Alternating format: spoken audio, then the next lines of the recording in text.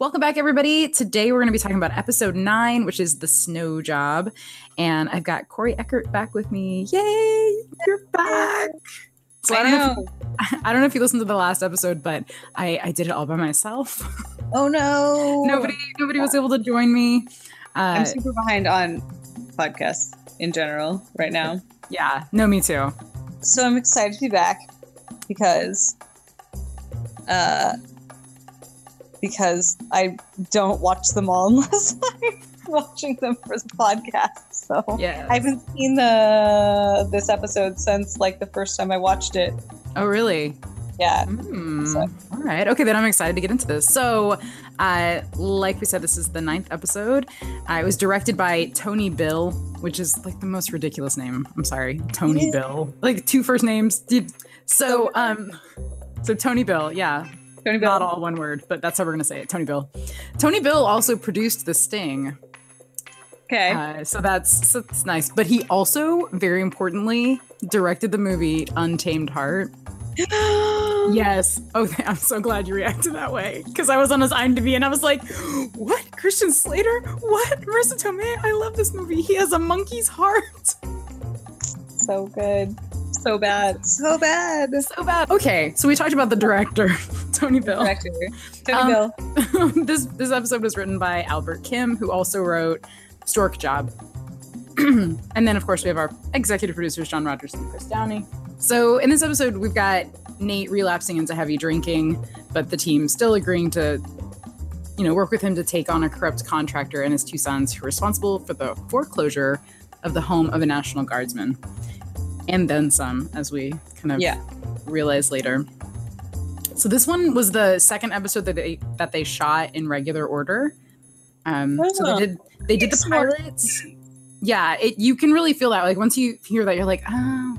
So they did the pilot, and then there was the writer strike, and they came back and they filmed the bank shot job, and then this one, which I feel like this one almost I could see it taking place right after the pilot. Yeah.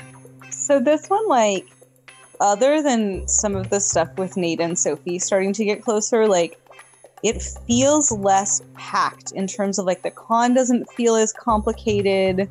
There's not as much of the, like, little leverage drop-ins that you see in every episode that we talked about in earlier episodes of this season, like, where it goes back and explains to you what you missed as an audience member. That, it's like a simpler con. And it's a simple plot. Yeah.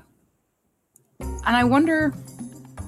I finished it and I thought, well, this episode has Jonathan in it. Exactly.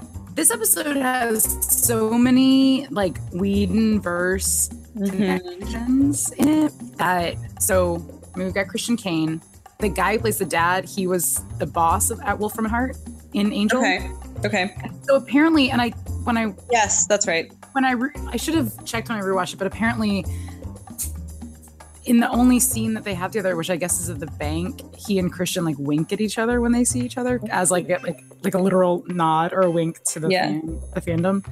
And then we had Jonathan, and Tony Bill directed along with Dean Devlin. His first directorial movie debut was this movie, and I watched the preview on IMDb called My Bodyguard. Not The Bodyguard, My Bodyguard, which introduced the world to Adam Baldwin. Mixed bag. Yeah. Politically, not a fan of that guy, but I mean, I love Jane so much. Fan of Jane Cobb. And it took like 3/4 of the show Chuck for me to love his character on Chuck, more than I loved one season of Jane Cobb. And his character on Chuck is great. So okay, so back to the episode, maybe. So there's not a lot that happens in this con, though. So like, they think that the Army Reserveman, his house has gotten hit by Katrina. He hires a contractor. The contractor does really shoddy work. The guy takes out some kind of a loan. Yeah, like an equity or... Yeah.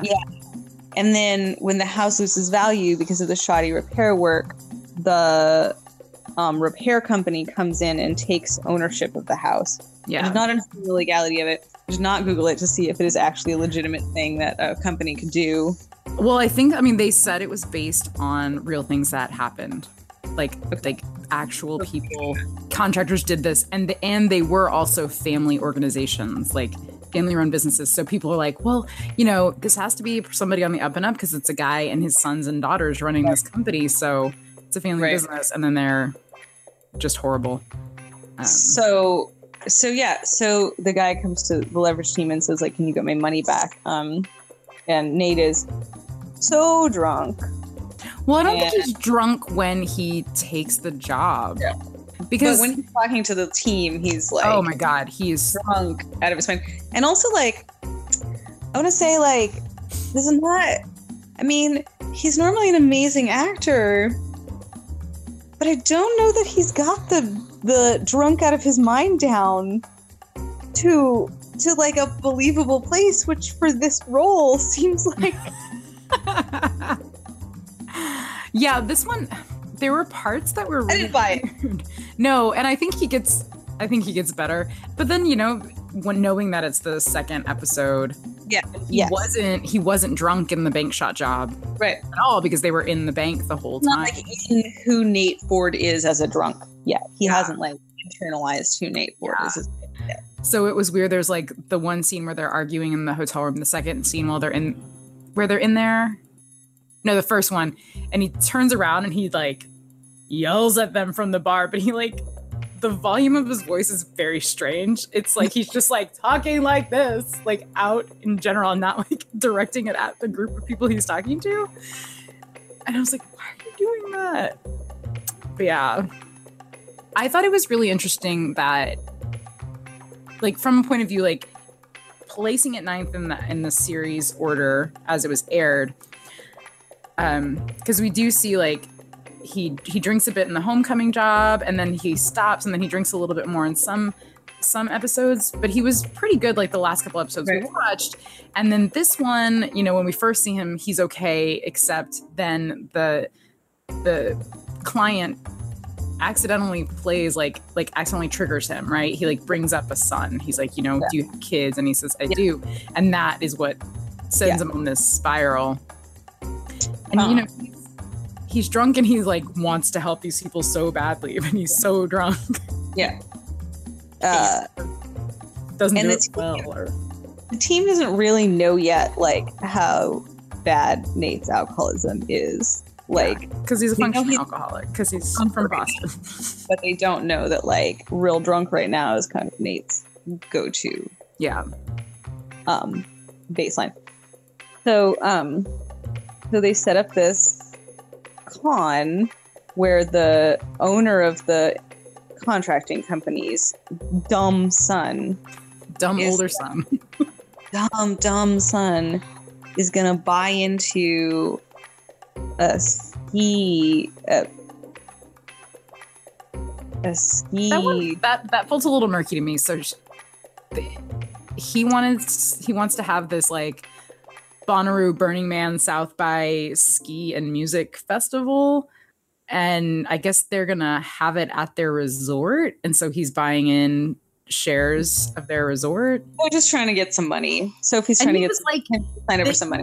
Easiest mark ever, because he's just being like this total sleaze and like just saying gross things to her about latex and helmets, and she's just like, her face is like completely like, what the and he's like, oh yeah, $500,000, sure, okay. And she's like, oh, yeah. So, and she's trying to play through like being so angry at Nate, like annoyed with him. So they go through. He's got to get a signature because he is not in charge of any money because he's dumb. Oh wait, can we go back to Christian Kane as like a German or Austrian, like when he comes in. I love when Elliot gets to be part of the con, because you're not just like fighting people, but he comes in as one guy and is talking up this new plan for a new fireplace with marshmallow roasters built in. And he's so good and in character that when the real manager gets the call that Parker is hanging from a ski lift, that he's like so in character that he like leans over and like adjusts something on the display. Like he's just like, oh, here we go. And then he's like, oh no, what's wrong? And the guy leaves. And then he just takes over his office, and all you need to make an office look like yours is a photo of you with a woman with braids and lederhosen. Well, it's called a dirndl, not lederhosen. A dirndl, a plaque, and of course Toblerone, and then the office is yours. Just sit back. And then I love him with a German accent. I love when he and Sophie get to play off each other. Yeah, I think this episode is cool because you do get different duos than you normally do, because you get Nate, you get Elliot and Sophie, and then you get Elliot and Parker. Yes, and you get very little Hardison in this episode. There's a super cute Elliot and Parker moment where she like jumps off the house and he catches her, and I was like, oh, I can just hear Christina's shipper heart. Yes. And the only thing that's bad is that Hardison's not there too. I know. But you know, we're all working on our little parts of the tribe. In NWP3, all the different parts of the triangle have to have their own personal time, just the two of them. It's true, and we get a lot of Parker and Hardison. We get a lot of Elliot and Hardison. Yeah. So then, like, he like boosts her up. He catches her. He's like, "How did you know I was gonna be here?" And she's like, "I didn't." And she's like shaking off the adrenaline. Like she like turns her hands out, and it's good. I'm like moving around as if people listening can hear me or see me. So they go. Oh, so Randy can't give them the money. They have to go to Miami to get it signed by Dad. Yeah, and Dad's like, "Sure, this sounds like a good idea." Which is also you're like. First, you're like, okay, there's something wrong because we're like 15 minutes into this episode, and the guy from Wolfram and Hart is like, "Sure, take my money." I'm 130% behind you, he says. Into this, and then Jonathan shows up. Jonathan, listeners who have not recently watched this episode, Jonathan, most hateable Buffy villain. Well, yeah. Jonathan, who everyone who's ever watched an episode of Buffy wants to punch in the face. Most long running. I was like, I pulled up the Buffy wiki and I was just like, because I had forgotten. I was like, okay, did he kill Tara? But no, it was Warren. But they're all part of the same group. Yeah. He's there the whole life. The mayor should have freaking eaten Jonathan at graduation is all I can say. Yeah. So Jonathan, most punchable Buffy villain, shows up as the brother who is actually in charge of all the money. And gives a hilarious spiel to Sophie about all the businesses that his brother has tried to start. That was the fruit flavored pizza sauces were probably my favorite. It's a really good little throwaway bit. Yeah. But so Sophie's in the house conning these people. Yes.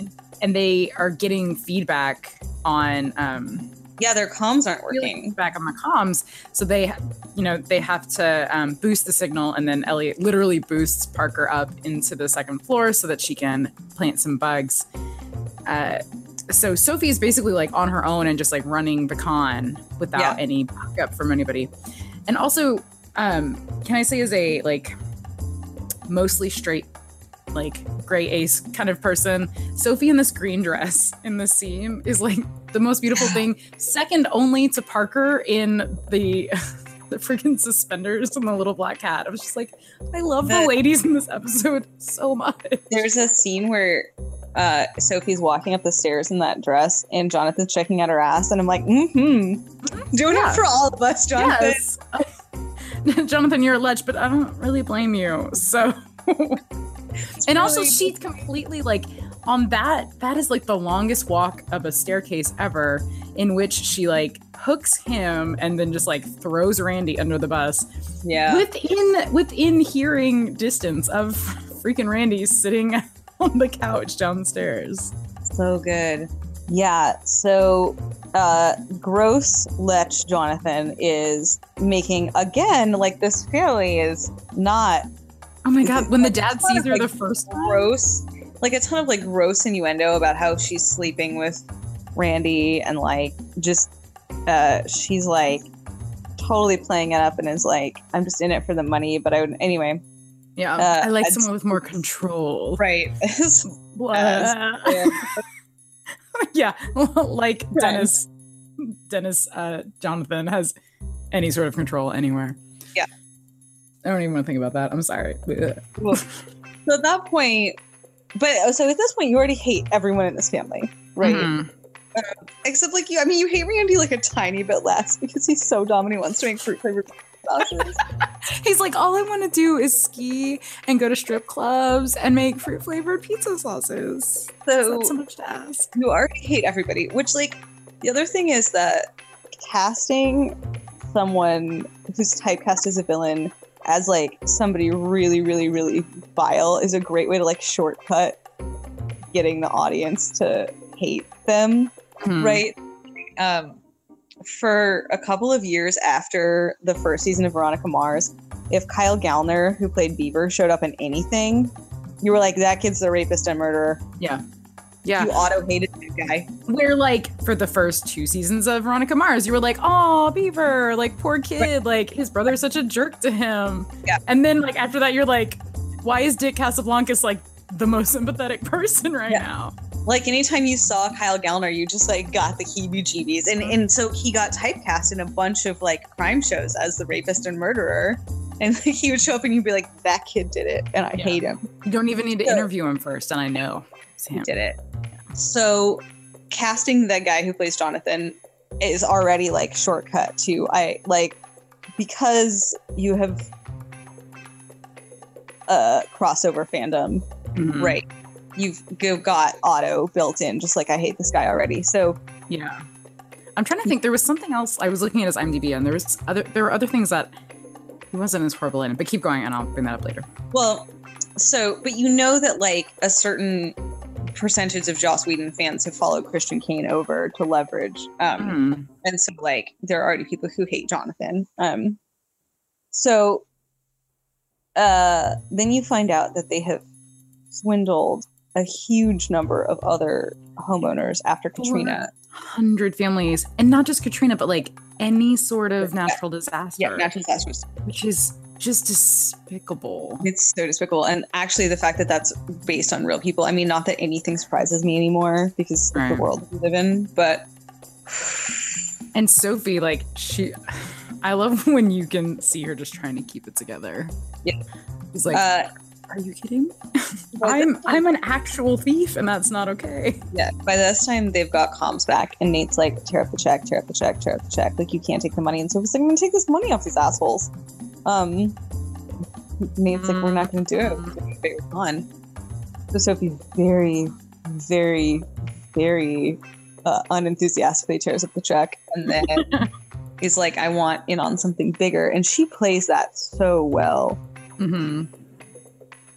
And he eats it right up. I mean, she does lean over, and there's a fair amount of cleavage, but yeah. And then at the same time, when everyone's freaking out about that, Hardison has been kind of looking at the signals that they're getting from how the comms were reacting, and he realizes that it's the same frequency that like state police uses. So they're definitely being investigated by the feds for being shady. Super shady. So one thing that I like about Leverage, and I think we've talked about this, is that it's like a version of the world as it should be rather than as it is. So, like, in the Leverage world, like, misogynists get duped by smart women, and like they are too dumb to take women seriously, so they get all their money taken away. In real life, like, the people just get shot by their boyfriends. Like, we don't get, we don't, women are human, just kill them and then get, like, headlines in the paper about how the girl shouldn't have embarrassed them in public, and then like this week, that's what's going on. I had to talk to my kids, sex ed kids, about how, like, They were like, how do I say no to a boy politely? And I was like, it might not matter. They might shoot you anyway. Welcome. Sorry. Boys don't shoot girls when they say they don't want to go out on dates with you. Yeah. And if a girl says she doesn't want to go out on a date with you, leave it. Stop asking. Yeah. Yeah. I get it. They were like, why would we do that? And I'm like, why would the kid 30 minutes south of here do that? Like, anyway.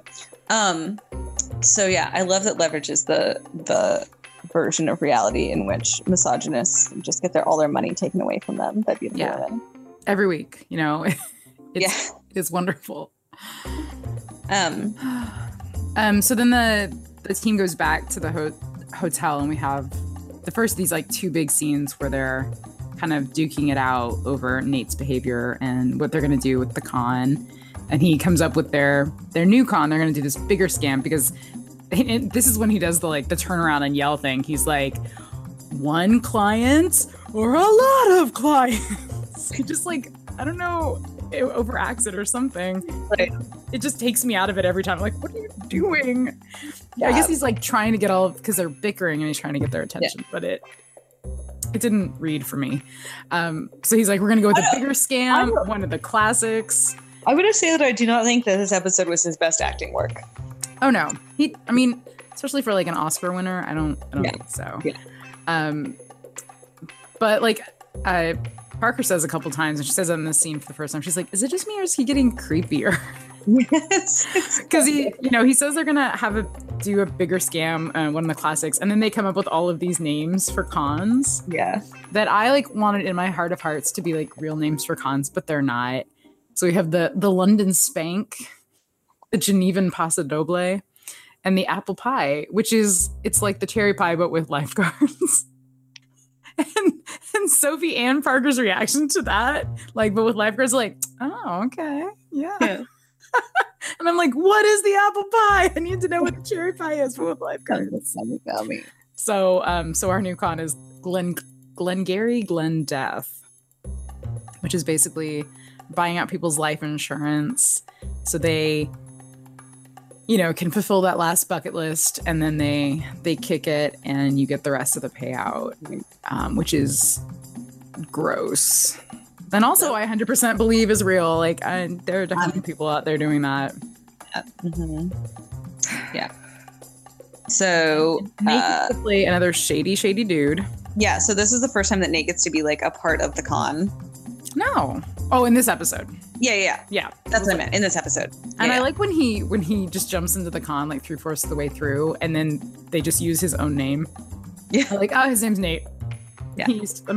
His name is Nate, and he did used to work in insurance. So I guess if they wanted to look him up, yeah, they wouldn't have to. He gets to play his best character, which is like sleazy, money hungry. Just sort of dismissive, like, yeah, I'm too smart for you. You're not smart enough to get on the fun. Like, it's perfect for the kind of dude that these dudes are. Yeah. They know that person. They are that super person. Similar to the guy that he played in the Horse Job. Mm-hmm. Yeah, maybe a less abrasive, but yeah, definitely right up there. Kind of like, I'm too smart for you. He does this whole thing about later on in the con where he's like, you missed my internal deadline to get the money in. And it's like it's the exact same like bravado and alpha male. Yeah. Yes. Posturing. That Jonathan like totally eats up, because then he's like, $5 million. Yeah. But yeah. So they've got a list of really quick, my notes here. In the scene where they're in the hotel and they're arguing, Parker says, is it just me or is he getting creepier? Does she have like rubber bands wrapped around each of her fingers? And then I'm like, is that like a climbing thing? Does she do? Parker's so weird. I mean, the thing about the like direction and writing of Parker is that they do a really good job of being like, this person is probably on the autism spectrum, without it being like really showy or like, look at this, how we've written that. It's like the exact opposite of how they write Sheldon on Big Bang Theory. Yeah. Where it's like, this person is probably autistic, And I've seen a lot of people in fandom who are on the autism spectrum like identify with Parker and think that she probably is autistic. But they do it in like a lot of little ways that aren't like overacty. Yeah. And so I don't know if it's like a stimming thing or a... Oh, yeah, see, I can see that because I was like, I can see Parker just kind of sitting there and like wanting to yank on things and like wrap them around her fingers. Yeah. But I just didn't know if it was like maybe also a climbing thing or something. Could be. So like, but it didn't look like tape. I don't know. It was just one of those weird things. And I was like, what's going on? I wish I could zoom in, see her things. So back to Dennis / Jonathan. So he wants his own outside doctor to confirm the patient's prognosis, and they let him pick a name off the list of terminal patients. And so he picks somebody who has a brain tumor who's right there in Miami. So then they've got to fake a brain tumor. But first, Nate's pulled over by the police while driving and drinking out of a flask. Yeah. And I'm like, the skunk. I'm like, this guy should be, just take Nate to jail right now. He is breaking the law. I was totally okay with that. I'm not okay. Rapidly. Yeah. I was mad because the cop pulls him over and is like, climbs into his backseat and gives him a talking to about like not getting in the middle of their investigation. Yeah. Which is fine, Andy, but dude is messed up. So messed up.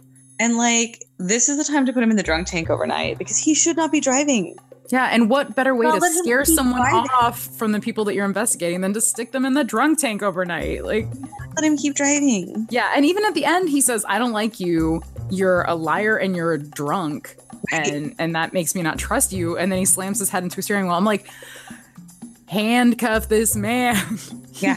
Literally just opens his flask up again and drinks from it the second you're not even in your car yet, and he's drinking again. Dry out. Yeah. It is funny that he like dabs some alcohol in his head where it hit like that, and funny. And apparently Timothy Hutton just ad-libbed that. Yeah, that's super funny. Because otherwise they were like, "Oh, it would have been really dark." I was like, "Yeah, because you're letting this character drive drunk. Like that is really dark. Yeah, is not okay." So and then he shows up at the hospital. Is that when he shows up at the hospital? Yeah, he shows up a little late because now they've got to fake a tumor in Parker's head. Which they do by like injecting liquid into a cadaver's brain. Yeah, but I like they're like, well, we could put some contrast dye in Parker, but there's some side effects like death and death-like symptoms, which is one of the few I think really great Hardison lines in this episode. This one is a very Hardison light, and I don't like that. It also was missing. It was missing Hardison. But from here and there, he gets a couple more just in a few minutes in the episode, which is nice.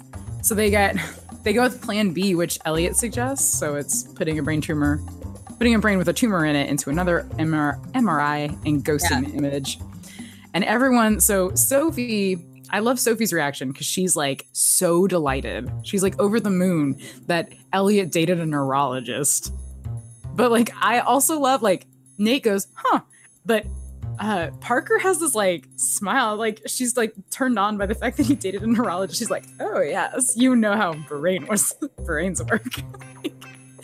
And then we don't even get to see Hardison's reaction, which I like. And I think that's hard with kind of a big cast like this where everybody has such a great personality. They don't always show the reaction shots of everybody, and then I find myself missing that. In the last episode, the Maya High job, they've have this like freak landing where they land on the 7 Mile bridge, and you get like Nate's reaction, Sophie's reaction, you get Elliot's reaction, the like guest star, her reaction, you get Hardison's reaction where he's helped them land the plane, but Parker, who's in the cargo hold of the plane, you don't get to see her reaction. Like she literally was in the cargo hold of a plane that had to have an emergency landing. Oh my God. I'm like, we should see her all shaken up and like, I'm alive. Yeah. So you miss that sometimes. They don't show everybody's reaction. Right. But yeah. So I do also love that they make a point to talk about figuring out how they can get the comms to work with the magnetic interference from the MRI. which is something that's often left out of medical shows where they're dealing with MRIs. Like I've watched really bad hospital dramas with a nurse, and she's like, see that clipboard? See all these metal things? You would not have this in the MRI room because everyone would die. Like, oh, it's good. I like to do that in. Yeah. And they did all this. Albert Kim, the writer, I guess someone that he knows is a neurologist, and so they asked him all the questions about the contrast. Like, how would you fake a tumor? And he came up with this idea for them. Nice. So yeah. So yeah. So then the the doctor is like, this tumor is so big that this person should not be alive anymore. Like they way almost too big to believe. They way overdid it. But then Jonathan believes them. Mm-hmm. This person's gonna die. He goes to Nate, and Nate does this total machismo, like, you're past my deadline, I don't care anymore. Yeah. Well, he's still not sure. He's like, yeah, but you can never tell when they're gonna die. Right. And then Nate fakes somebody's death. Yeah. Immediately. Yeah. So he's like, oh, where's my take? Yeah. So he agrees to give them $5 million. Yeah. So he pays them off. He pays Jonathan. How much does he give him? 100,000.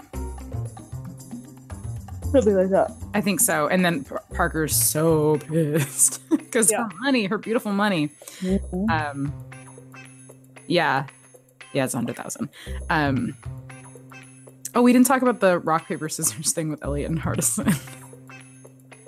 Oh yeah, rock paper scissors to see who's gonna inject the poor cadaver with this fluid, and Hardison loses because he has a tell in rock paper scissors, which comes back in a later episode. I love that they'll bring that back up. We don't find out what it is, though. No, well, no. Elliot's so close mouth. It's a very cute scene, though. It is. So yeah, but now I'm trying to remember. This is where it got convoluted.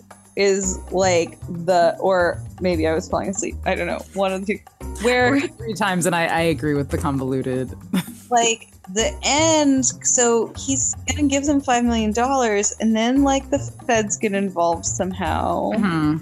So he's gonna give them $5 million, and but in the meantime, he's told Randy basically that we screwed you over, and Randy goes to Dad. And so they're keeping an eye on Dennis, and they hear him on the phone talking to Nate about the $5 million, and I'm going to transfer the money. Yes. Okay, at the bank. And they're like, oh, he thinks he's going to have this money. I'll transfer it somewhere he can't get it. So they transfer it into offshore accounts. And then they go to the bank first. Though why they weren't like both pulling out of the driveway at the same time, I don't know. And the dad is signing over signing rights to Randy, which they have wisely not given him before. Yeah, because he immediately turns around. Randy, a screw up. Signs away, tries to sign away signing rights, or tries to sign away a controlling interest in the company. Yeah, because he doesn't read the papers that he is given, because they do a switcheroo with the printers. Which is we all know this is a thing you can do. You can remote print to a printer from a phone. And Hardison does that. And instead of printing whatever which I guess it was just the 500,000 Sophie, which he's all apparently like, oh yeah, I know you said you were working with my brother, but now I'm still going to sign this over to you. Instead, he has signed over 51% of the shares of their company. Yeah.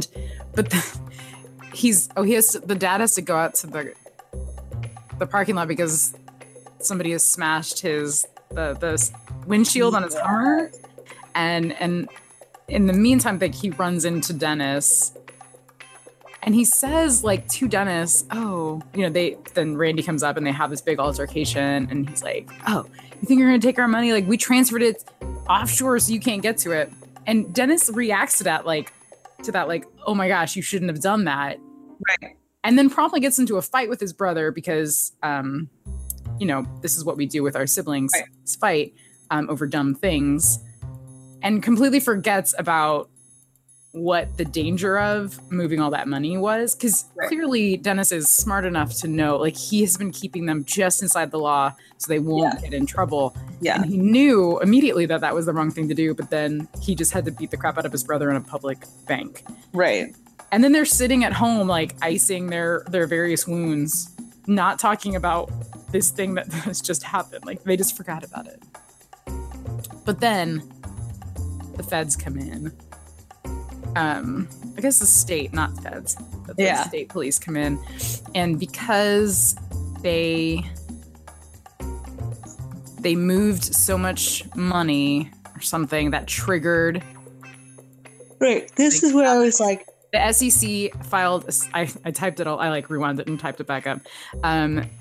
The SEC filed a suspicious activities report after a large transfer of money triggered a security alert.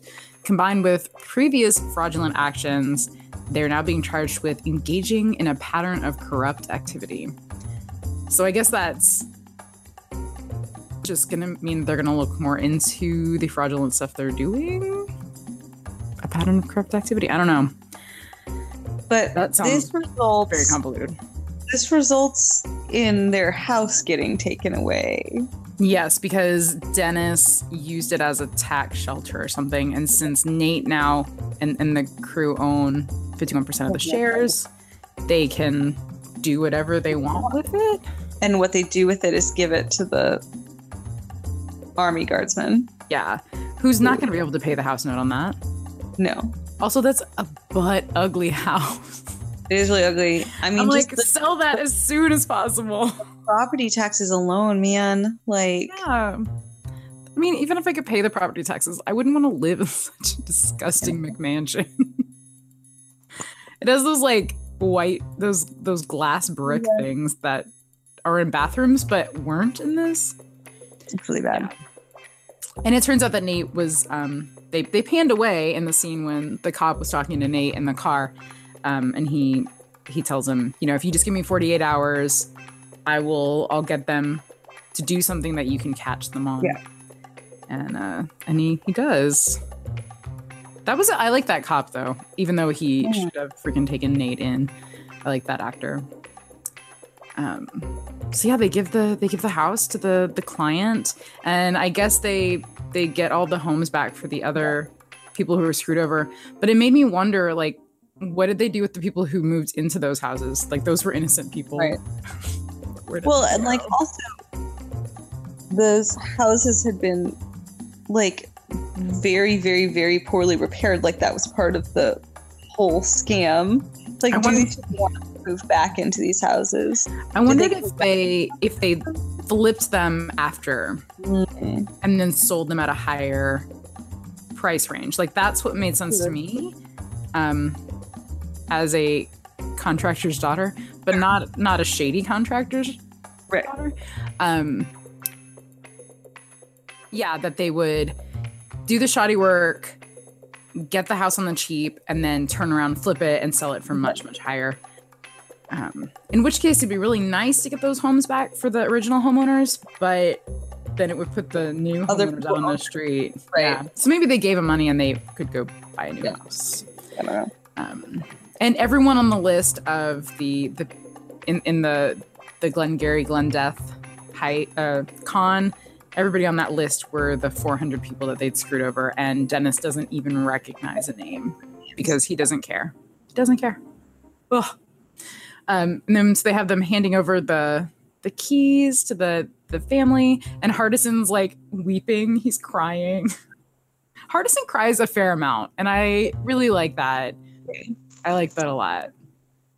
And then this is like, I should notice this, but this is definitely the second episode in a row where it's the last scene is Sophie and Nate kind of trying to figure each other out, or Sophie kind of giving him ultimatums. So they're walking down the driveway, and she tells him, one of these days they might not stick around to back you up, so you've got to get your act together. Because they have this whole conversation earlier about, he says, you don't, she says, this isn't you, and he doesn't, she's like, he says she doesn't know him, and she says, I knew you 2 years ago, and a lot of things have changed, and he even says, I haven't changed, and then she's like, yeah, you have. She's like, yeah, I have. Yeah. So Sophie especially has this idealized idea of Nate in her head, and it's really all crashing down around her, that this guy is deeply flawed and really screwed up. And it's hard, especially if you're in love with someone or in like with someone and you have to work with them as well. So he asks her if she's threatening to bail on him, and she says, give me a reason to stay, and then just walks off. She's really good at drops that line and then walks off. I don't know. Do you think he'll give her a reason to stay? They're like, so maybe. But the next episode, I think, is the it's the rehab episode. Oh, back to Jonathan. I was like, I know there's something that he's not totally the worst in, and I was like half right because he's Doyle on Gilmore Girls, and he's not a lovable character, but he's not unlikable the whole time, right? Because he's Paris's counterpart. Yeah, I wouldn't want to like have coffee with him, right? But he's not the person I most want to punch in the face on Gilmore Girls either. No. Like, or top 5. So. Yeah, so the book that I'm going to recommend today, and actually, if you just want to talk about it with me, because I think you've read it, is Six of Crows by Leigh Bardugo. I've read it. I love Leigh Bardugo. Oh my gosh. So this is the only Leigh Bardugo that I've ever read. And I need to remedy that because this book is amazing. All the Grisha books are super good. And so that's the same world as this. This is the Grishaverse. So this is a heist novel where kind of an unlikely crew of people have to come together and like travel to another country and break into this unbreakable fortress, basically, and get out a scientist and get him back to their country. The Grisha universe is like an alternate history Russia, where there's magic. And Grishas are like Russian witches, and the books that the I don't remember what they're called. Smoke and Bone or something. Anyway, that series is set in like Imperial Russia in this like really messed up system, and the Six of Crows series is set like after that. All the major events of those books have like shaken up the world order, and it's set in and so like all the Grishas are like unstable, like they've lost some of their political power, and there's a lot of instability. And so in those Six of Crows books, there's a lot of there's a lot of stuff going on about political uncertainty and unrest, and like people trying to get magic for themselves and people trying to like harness power because there's like a big power vacuum for magic users. Which I love, like political intrigue and like court drama and like people trying to like political unrest fantasy novels. Like I love the Kashiel books. I love anything where there's like a lot of political unrest going on. So it is set in like another Eastern European city. So they're in Ketterdam, which sounds a lot like Amsterdam to me, because there's lots of like canals and things like that. So they have Kaz Brecker, who's a criminal prodigy.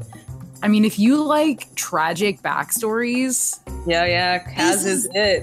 Kaz is the tragicist, and it like unspools like really slowly and just like fits and bursts because the POV of this book like alternates between all of the main characters. If you love Han Alistair from the Cinda Williams Chima books, which like if you have not read the Cinda Williams Chima books, oh my god. Han is like another like street rat, thief lord who gets sucked into politics, high fantasy politics. Super great. But if you're into that like Aladdin style, like cocky street thief lord dude, Kaz is the. Yeah. Kaz has got to be. He's oh man, he's got so many issues. So we've got Kaz. So I love the kind of the tagline. And so it's a convict with a thirst for revenge, a sharpshooter who can't walk away from a wager. Oh my God, I love that character. A runaway with a privileged past, a spy known as the Wraith. Who I also love so much. Heartrender using her magic to survive the slums, and a thief with a gift for unlikely escapes. So, what's his name? The convict and the Heartrender. I've totally forgotten their names. Theirs was like the storylines that I liked the least. But I love them. They're like tragic love story where they like are from like communities that hate each other and they're trying to fall in love with each other and they cannot get it together. Yeah, and I knew. I think it was because I kind of knew that we were supposed to really ship those two, but I was like, he literally thinks like this is the I hope this doesn't get too spoilery, but it's the Fox and the Hound thing. Yeah. So, you know, he has feelings. He's like subhuman. But yeah, he has feelings for this woman, but he literally thinks everybody else who is like her is subhuman, and I'm just like, you can't have them together if that's how he's gonna feel. So he needs to have some sort of redemptive arc for me to get behind this. And he does for the most part, but it was just slow going, which was good because it works through it. Yeah, Kaz is in love with his like second in command kind of person, but he's not capable of having emotions. And he also can't stand the human touch. Like he can't stand being touched at all, which is romance. Totally understandable. Yeah. And then would put a crimp in his romantic life. And then and there's gay boys. There's gay boys. Yeah, it's so good. And that I haven't read the second one yet, so I love alternate history. I love witchcraft. I love heists, obviously, cons. And I love like a good street gang of kids of like I love unlikely people all brought together for a common purpose. Like that. Yes. Yeah. Yeah. For sure. So definitely, if you like all of those things, you should read Six of Crows by Leigh Bardugo. Also, if you like Six of Crows, you should read the Seven Realms novels by Cinda Williams-Shimma. So the next episode will be the 12-Step Job. This will be episode 10, and then we've only got a couple more after that, and then we'll be finished with season 1, which is crazy. If you want me so I can come talk about being in actual 12-step programs. Yeah, no, that would be great. Would that be okay? Programs. Would you be comfortable? Yeah. Okay. Yeah. Definitely. Okay, because I don't have any experience with that. And it's a fascinating episode with like some character, like their client in that episode. I love him. I have not watched it in a really long time, so I don't remember how they do. Most media really, really, really skews up 12-step meetings, which is weird because everyone in Hollywood is in 12-step programs. So you think that we all know how 12-step meetings go. And yeah. Like there are for sure regional differences, but it's real bad.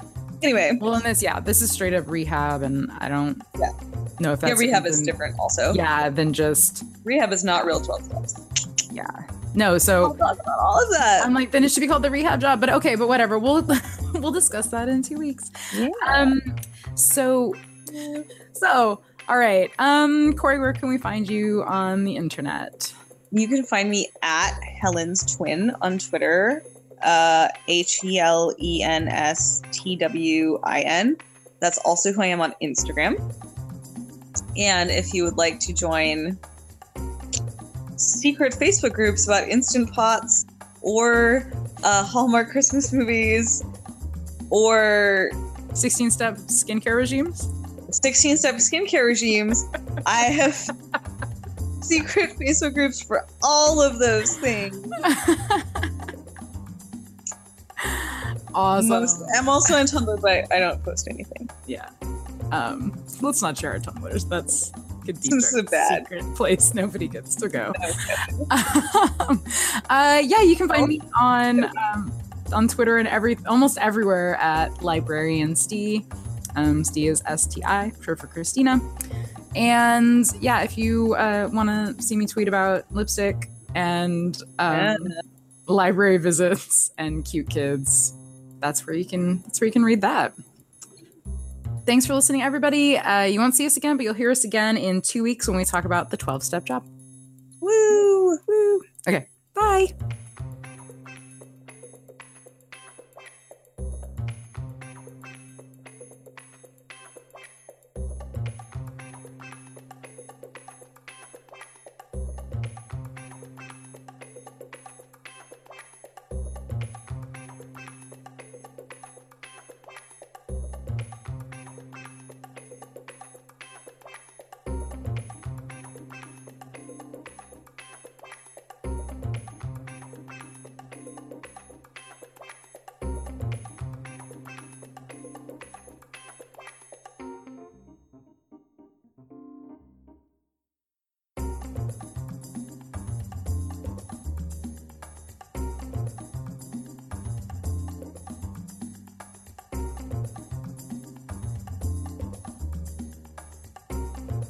I can't believe we didn't talk about this, but the last episode is called the Mile High Job, which is not even a double entendre.